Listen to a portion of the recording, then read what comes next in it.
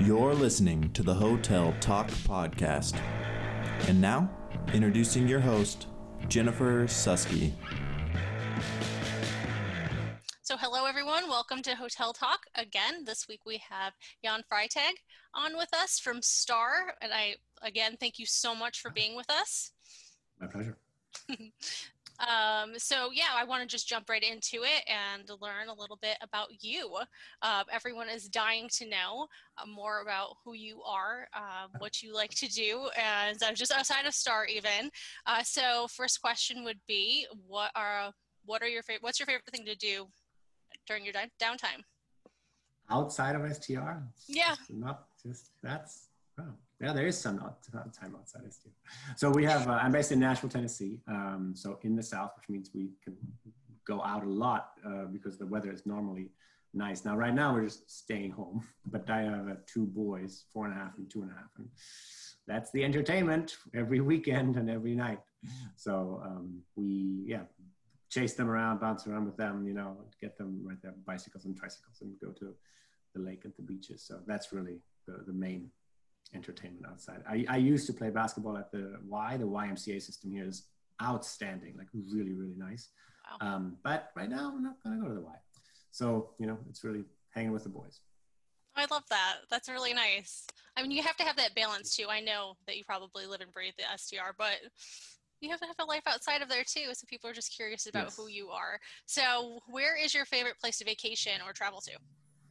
So I'm from Germany, so I love going to Germany, just because there's, the families there. There is an island in the North Sea called Langeoog, which is an island that doesn't have cars. So you take the ferry over and then you just have to schlep everything yourself on bicycles or, little drawn carriages. And that's a super fun childhood memory, but also my brother still goes there, has been going there every summer, since he turned, 14. So we're hanging out there when we can. We've done it with the one boy and hopefully take the whole family as soon as we can travel again. So that's a super fun place. That sounds like a lot of fun. Germany's definitely on my bucket list of places to go to. It's amazing, the culture, just over there in general. So Germany's definitely on my list. And so any recommendations on places to go specifically, feel free to share those. Up north, I'm from up north. There are people who really believe in down south, like the Bavaria, Munich area. Yeah. But there's sort of a cultural difference. If you're from up north, you stay up north. If you're from the south, you stay south. Oh, really? Oh, very much so. It doesn't look like it from here, but in Germany, it's very clear. You can tell by the accent. What's the biggest difference for all of us who know nothing? Oh, the Northerners have the reputation to be a little bit more reserved. And the Southern, it's closer to Italy, closer to, outdoor life and partying maybe. Well, that's great. That's awesome. So if you do you have a bucket list? If you had one item on your bucket list that you could share with us, what would it be? Yeah, I mean, definitely, take the boys around Europe. That's when my wife and I first met. This is, prior to kids even, we were definitely thinking of we should spend a lot of time as our jobs allow to, go over to Europe. And I think that's definitely still part of the list as they get a little bit older and, get out of pull-ups and be fully potty trained. We're working on it.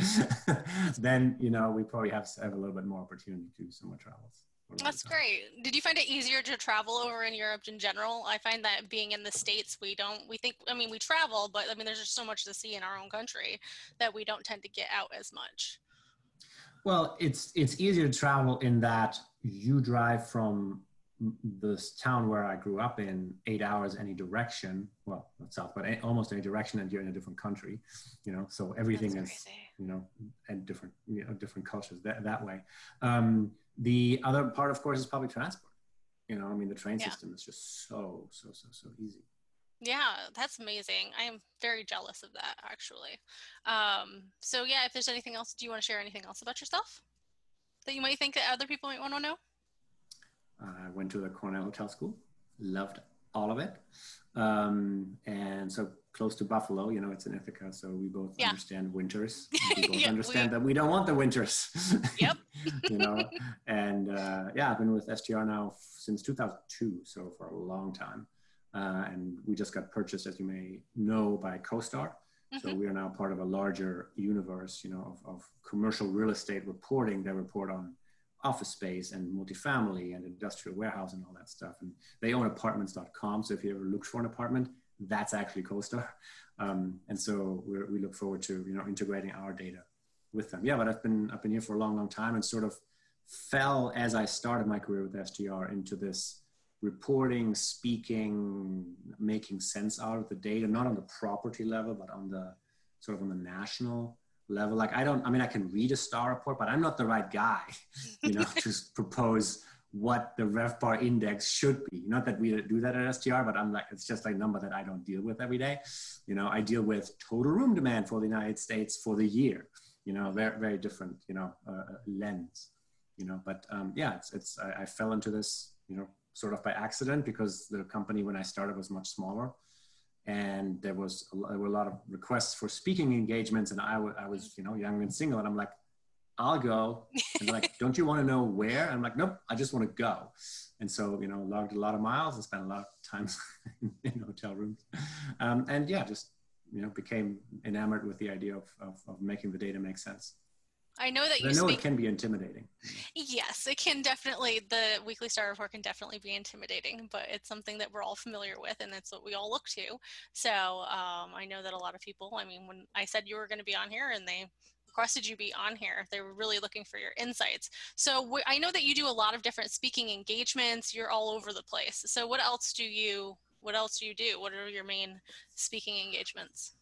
So right now I'm the friendly face of COVID, to the US hotel industry. So I interpret the weekly data that comes out to our clients on Wednesday morning. I get it on late Tuesday night. I make slides out of it that are then being used internally by people to present to their clients, to our hotel clients, through account managers or business development. I also make a video that then ends up on the CoStar website and on the Hotel News Now website. I get asked from reporters all the time for insights, so STR is pretty big in the media game. Whenever there's a story, there's always some reporter always wonders, hey, what's the impact on tourism? You have the Republican or the Democratic National Convention, you have COVID, you have a sports event, you have hurricane season, you have Labor Day, whatever. Somebody says, oh, I wonder what happens to hotels in that environment. And then they Google and they find STR, and then, they end up on my desk. And so I try to make sense out of the data on a high level. And then I write a lot. I write for Hotel News Now. I write a monthly, very comprehensive, sort of 17-page in-depth look at the data that goes out internally to our people, so they know, sort of gives them talking points when they get asked by their clients what we think about the data. And that then gets wrapped up into something called Freitags 5 that they put on Hotel News Now. So I'm a content creator, for the lack of a better term. That's great. I think that a lot of us, when we know about the star report, we see it every week, but we don't know where else to get all of this information.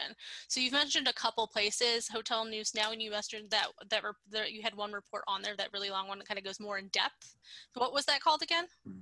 Yeah, so there are a couple of sources. One is Hotel News Now, which is our sister company based in Cleveland, and I write for them whenever I feel like it, whenever the data warrants it, so this week they just published a 6-month look at the data. When COVID hit in China right after Chinese New Year, which was around January 24th, 25th, the data in China always looks the same every year. It's Chinese New Year, there's a dip, people stay home, and after that there's a week of vacation and occupancies increase.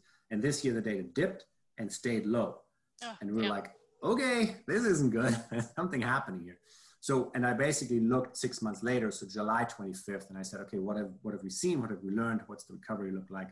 And we grabbed a bunch of data sources from a couple of different people from around the world at STR and put it into an article that just actually yesterday, the day before, landed on Hotel News Now. So that happens. And then the other piece, which is just the monthly review of what the data says, is Freitags 5.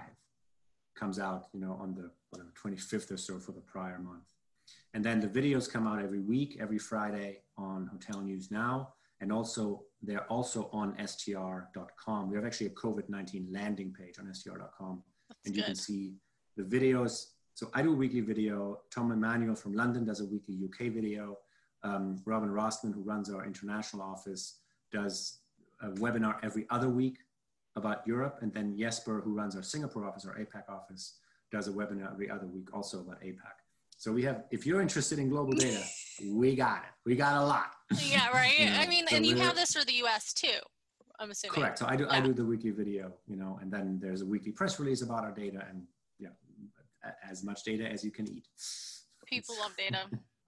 People love it. So if they're interested in seeing all this, they go to hotelsnewsnow.com. So there's hotelnewsnow.com and str.com. And, okay.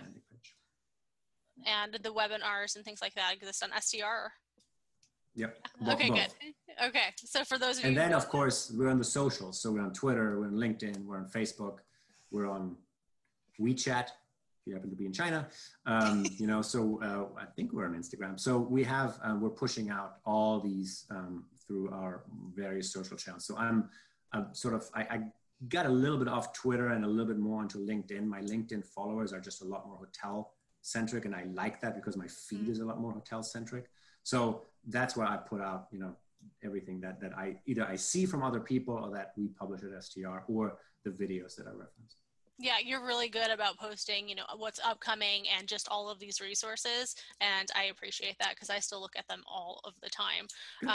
So thank you for all of this information, because I know that people are going to have questions. And if you have questions, as a reminder, drop them in the chat and we will absolutely get them answered. But if we don't answer a question, then follow on LinkedIn and check out Hotel News Now and Star. I guess is the best way to say that. STR. I keep saying Star. I'm sorry. It's habit. It is autopilot. I'm sorry. I know. STR. It's the Star Report from STR. I know. It's ingrained into my brain. Yep. I'm sorry. I apologize. So tell us a little bit about the Hotel Data Conference. Yeah, so this is the 12th year, I want to say. We've always had it in Nashville. Our founder, Randy Smith, at the beginning said, "What do you mean you want all our clients to be in the same ballroom? That sounds like a terrible idea."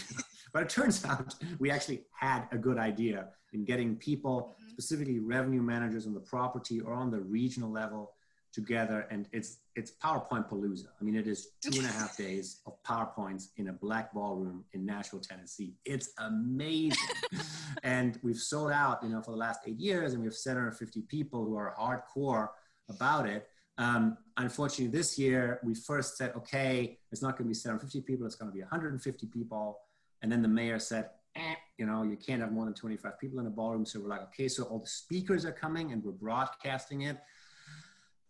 And anyway, so now we're virtual. So we're totally virtual. Next week on the 13th, starts, I think, around 9 o'clock or so. It's still coming from Nashville, but, you know, of course, it's slightly broadcasting live from Nashville, Tennessee. Exactly. I'm sorry. So we're starting at 10 o'clock Central with a macroeconomic overview by Adam Sachs, who, if you haven't heard him, is amazing. He is president of Tourism Economics, and he is the man when it comes to connecting macroeconomic data and the hotel and the travel data together. U.S. Travel uses his work. He gets quoted all the time. Then we have an industry overview by Val Ross, who runs our global business development team. And then we have a forecast panel. So we release our newest forecast with our CEO and president, Amanda Hite, and a couple of industry experts. Then I'm going to speak briefly with a colleague from IHG, Isaac Colazo, who's the competitive intelligence guy. So who eats, lives, and breathes our data on the IHG side. And then we have a bunch of other panels. Butch Spearden is going to get interviewed about how Nashville is doing. And then at the very end, we have a CEO panel that I'm moderating with Dan Hansen, who runs the Summit Hotel Properties REIT, Raul Leal, who's the CEO of Virgin, and then Sloan Dean, who runs Remington, the management company, and our own CEO, Amanda Hite. So that'll be, you know, a fun 45-minute end to the day. So, but it is a full day. It's like 10 to 4:30. That's incredible. So, I mean, is registration open? Can people still kind of sign up for this? We have unlimited people, turns out. It's not capped at 750. We can have 10,000. So if people do want to jump on there, how would they register? Just hoteldataconference.com. That's it. That's easy. That's all there is to it. Hotel Data. We internally we call it HDC, but it's hoteldataconference.com. You know, I don't see why everyone's not there. There's a big registration button right there. I have to say, like, I mean, the whole idea of these conferences going virtual, I mean, I miss being able to interact with people in person. I really do. I miss conferences. In our company, we live and breathe conferences normally. And then now this year, we haven't done anything. But having them virtual, I feel like it makes it just open to so many more people who may not have been able to attend otherwise. So I think that's really nice. Yeah, I think what I'm hearing is a lot of people are missing the social piece, you know, because I can communicate data, I can transfer knowledge this way, but I really want to like have a drink with you, you know, and just talk about the Seattle weather or whatever, you know, like, exactly. And that's, you know, really not happening. So what I would expect going forward, you know, after there's a vaccine, you know, is that we will see group meetings coming back specifically because this is good, but the social piece is lacking. And for a lot of groups, the culture is built through those off-screen interactions, and it's just hard to replicate that. Yeah, it's hard to keep it as organic when it's like at the Zoom call. Even now, us having a conversation over Zoom, it's more stressful, at least on my end. You're used to this. But then if you and I were just chatting in person. So I definitely agree with that. And I do hope that you're right and that these small meetings come back. Do you think that it's going to, we keep hearing 12 to 19 months here. So do you think that's... I saw you stressed out. I'm sorry. No, it's just nerves. I don't like being on camera, but that's it. Like if we're in person, I don't care. Okay, good. Yeah. So yes, there will be recovery. The big question is always, compared to 2019, when do we get to 2019 performance results? My counter to that question is always, why do you compare yourself to 2019, which was the best year ever, right? We sold 1.3 billion room nights. We had occupancy of 66%, never better. 3% unemployment, 30 million international travelers. Like all of these numbers were at peak, and we're like, when do we back at peak? I'm like, why don't you compare yourself to 2016? Like, but that's not what people want to talk about. So we think, together with Adam Sachs from Tourism Economics and Aaron Ryan from Tourism Economics, who are the smart, macroeconomic guys in the room, they're suggesting, look, room demand and GDP growth, how the American economy grows, are connected at the hip. So if you tell me how GDP is doing, I tell you how room demand is doing. And what they're saying is that their GDP forecast suggests that room demand should be back to 2019 levels by 2023 or so, end of 2022, some of 2023. So it's a while. But what's worse than that is that we don't think we're going to have a lot of pricing power, right? So we don't expect room rate and therefore RevPAR to be back to 2019 levels by 2025. So it's a long road ahead. And why do we say that about the pricing power? I think if we look at history, as I said, last year was the best year ever. Most like we had a lot of compression nights. We sold a lot of rooms. Hotels were going, gangbusters. And we raised ADR by 1%. Yeah. So what makes you think that in an environment where occupancies are less than 50%, that we have any pricing? So we just, it's really hard to fathom. Mathematically, we expect that rates actually next year go up 5%. But just to do the math for you, last year room cost $130. This year we think it's going to be $103, and next year it's going to be $105. So yeah, we have to ramp back up, down and a little bit up. So yeah, there's some growth, but the growth is based on a really, really low number. We're not just going to see a spring back to normal, is what you're saying. Like it's going to. I am not a believer in a V-shaped recovery. I've heard a couple of people refer to other sort of scenarios like the Nike swoosh. Yes, I've seen upturn. That. I've heard that. Yes. I was listening to a commercial mortgage-backed security podcast, which does exist, and it is awesome. And they were referring to it as the reverse square root. So what they mean is it goes like this. Yeah. So it goes down a little bit up and then flat. And unfortunately, if you look at our RevPAR percent changes, and if you look at the occupancies, like our occupancies they came back and now they're sort of plateauing, right? Yeah. Because the leisure travelers are what the leisure travelers are, and they're out there, but they're not a whole lot more. And the question is, what happens after Labor Day? Exactly. When we all go back to school, whatever school looks like in this. When vacations are over. Yeah. Right. And then you're supposed to have corporate transient and corporate group demand, supposedly, like in every year. But right. What does that Nobody's look like? traveling. Not yet. We're not ready for that. It's interesting that you say, well, I agree with you. 2019 was the best year. I think that within hospitality, there's always some crisis. So pre-COVID, it was, I feel like that's always been the case. So before COVID, it was like this boom in supply. There's too much supply. We have supply coming out of our ears. There's not enough demand. So we can't get to that ADR that we want. That was what it was. So, and owners, they don't care. They want an increase every single year. So everyone was looking at 2019. Oh, they care. I mean, I've been in some really hard We budget love our meetings. owners. Well, I'm glad. I'm sure they love you too. But when it comes to hotel sales, they're just like, all right, how are we getting more? Yeah. And so before it was the increase in supply, and now it's just the recovery from COVID. And if you had any words of wisdom for these hotels on how to hold on. I mean, I don't know if it's a word of wisdom, but I mean, you've heard, John Q. Hammond said, this is, I think 10 years ago, he's like, we're not overbuilt, we're under demolished. Like as an industry, you just have a lot of obsolete, built in the 1960s sort of projects, properties that maybe shouldn't be there anymore, but the mortgage is paid. So the owner's like, if I charge $40 or $50, I'm still making money. So why not? So that's one. The other piece is that what we saw in 2007, the pipeline peaked. The number of rooms in construction in 2007 was higher than it has ever been, 212,000 rooms. And then over 3.5 years, it slowly decreased because projects that were in the construction pipeline opened, but nothing was backfilling it, right? Projects that were in final planning didn't actually move into in construction. We fully expect that to happen this time around as well. So right now in April, number of rooms in construction was 220,000. And we think that number is going to continue to decrease because if you're in the ground, halfway built, you're just going to get it done. You're just going to say, all right, let's just open it.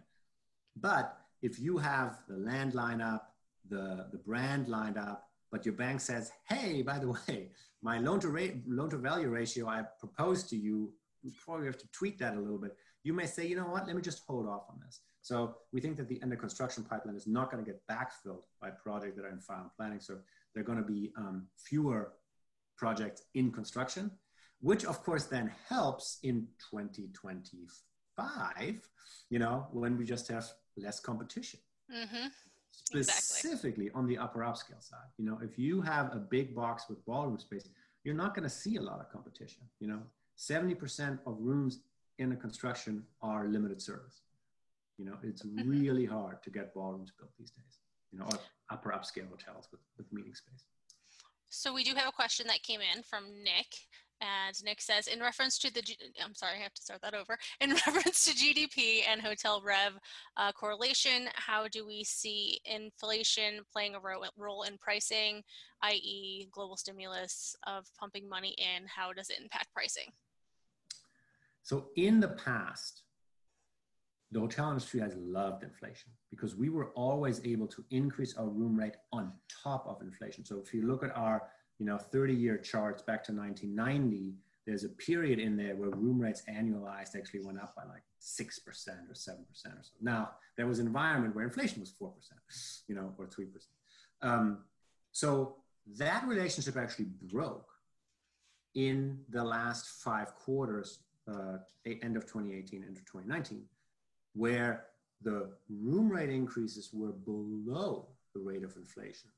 So ADR actually declined in what economists call in real terms. Now, the inflation scare or fear has been on our mind for a long time now. And we haven't really seen it materialize, but I don't think it is unreasonable to assume that as things get more expensive, that hotel rooms will get more expensive. So in general, I'm not a big, I'm kind of neutral on inflation, because I think as things get more expensive, consumers expect that things get more expensive, and we should be able to participate in that as an industry. Yeah, great. Mia asked a question. She wants to know, can you speak to occupancy rates dependent on size of market? What trends are you seeing nationally? So if you're in the top 25 markets, that means you are meeting and corporate group dependent, and you are in a world of hurt right now. You know, that's where a lot of the upper upscale hotels are. And last week ending August the 1st, economy occupancy 56%, upper upscale hotel class occupancy 36%. So very big difference. Mm-hmm. The question is, can the bigger boxes attract customers, and will that then lift the top 25 markets? The answer is yes, but when? And that's really the wild card, right? We all believe in a vaccine. You know, a vaccine will come. I don't think there's a doubt about it. The question is, once it comes, then what? Like, are you going to be first in line? Or do you say, you know what? Maybe I'll wait for a quarter or so until some people have had it, and we'll see how people react to it, you know? And then will large corporations tell their people, hey, you need to get back on the road, take the vaccine, or we propose you take the vaccine, or we pay for the vaccine, or whatever, you know, and how many people will take that. So I would think, so there are no groups right now. 2020 is done, basically, when it comes to group. Are they going to be here? Sorry. Are they going to be here at the beginning of 2020 is done. I mean, 2021, are they going to be here in Q1? Yeah, hopefully some. I would think that the meeting season Q3 of 2021 is really when we're going to see that uptick, that resurgence of group demand. And, you know, are the groups going to be as big as they used to be? No, because travel budgets have been slashed. Are the meetings as long as they were? No, because people don't want to be in the same room, you know? So I think all of that is going to have huge impacts on revenue generation for the hotels. The counter to that is, I talked about top 25 being in a world of pain. Last week, the 4 states with the highest occupancies were Idaho, Wyoming, South Dakota, Montana. Interesting, right? So states that have this sense of being wide open spaces, you know, and that's very much what we're seeing. The interstate occupancies are higher, the suburban occupancies are higher, you know, rural occupancies are higher for limited service hotels in those Western states, absolutely. So that's sort of this sort of, for lack of a better term, tale of two markets right now. You know, downtown not doing well, rural areas doing okay. I mean, that fits with everything being from drive markets, and people, like, they called it the summer of road trips, and you doing your staycations, and people are marketing their hotel rooms as day use rooms for flexible meeting space, or if you just need a home office away from your kids. Yeah, absolutely. All of these things. So it makes sense if it's on the freeway, on the road trip, or the suburban markets. Like, this all completely makes sense. I just wish that it, you know, we all do. We wish that the recovery would come sooner. I hope that this vaccine is mandatory, just like a lot of our vaccines are. Just get it over with. Stop it. I think, but that's me being impatient, so that's on me. I think the easiest way to help is wear a mask. Yeah. Wear a mask. Tell your customers to wear a mask. Don't tell me that it's like a huge imposition. You wear a seatbelt. You know, you brush your teeth. You know, come on, you can wear a mask. Exactly. You know? And the hotel companies are very much on board on this. The American Hotel Lodging Association is very much on board on this.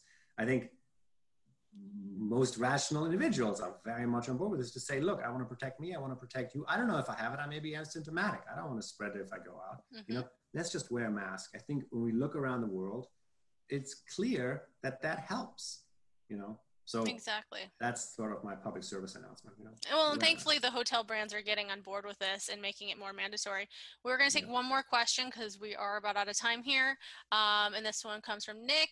Within the U.S., how much do we see the presidential election playing a hand in the occupancy levels for this year? I think you saw this one coming. Yeah, the short answer is it doesn't. So we know historically that every 4 years, around middle of January, the DC occupancies are increasing. we know that during the primary season, occupancies in the early primary states are getting a slight lift. But other than that, it doesn't really matter, you know? And then the question is, are you acting differently on January 19th versus January 21st? And I think the answer there for most CEOs is also not really, you know? So it's, yeah, it is not an issue for national hotel occupancies. Okay, great. Well, again, I want to thank you so much for your time coming here and educating us a little bit, telling us a little bit about the man behind the report. So thank you so much. And thank you everyone for joining. This has been recorded. It will be on hoteltalkpodcast.com. So head over there and check it out. Thanks again. Thanks for listening, and be sure to visit hoteltalkpodcast.com for more info and upcoming guests.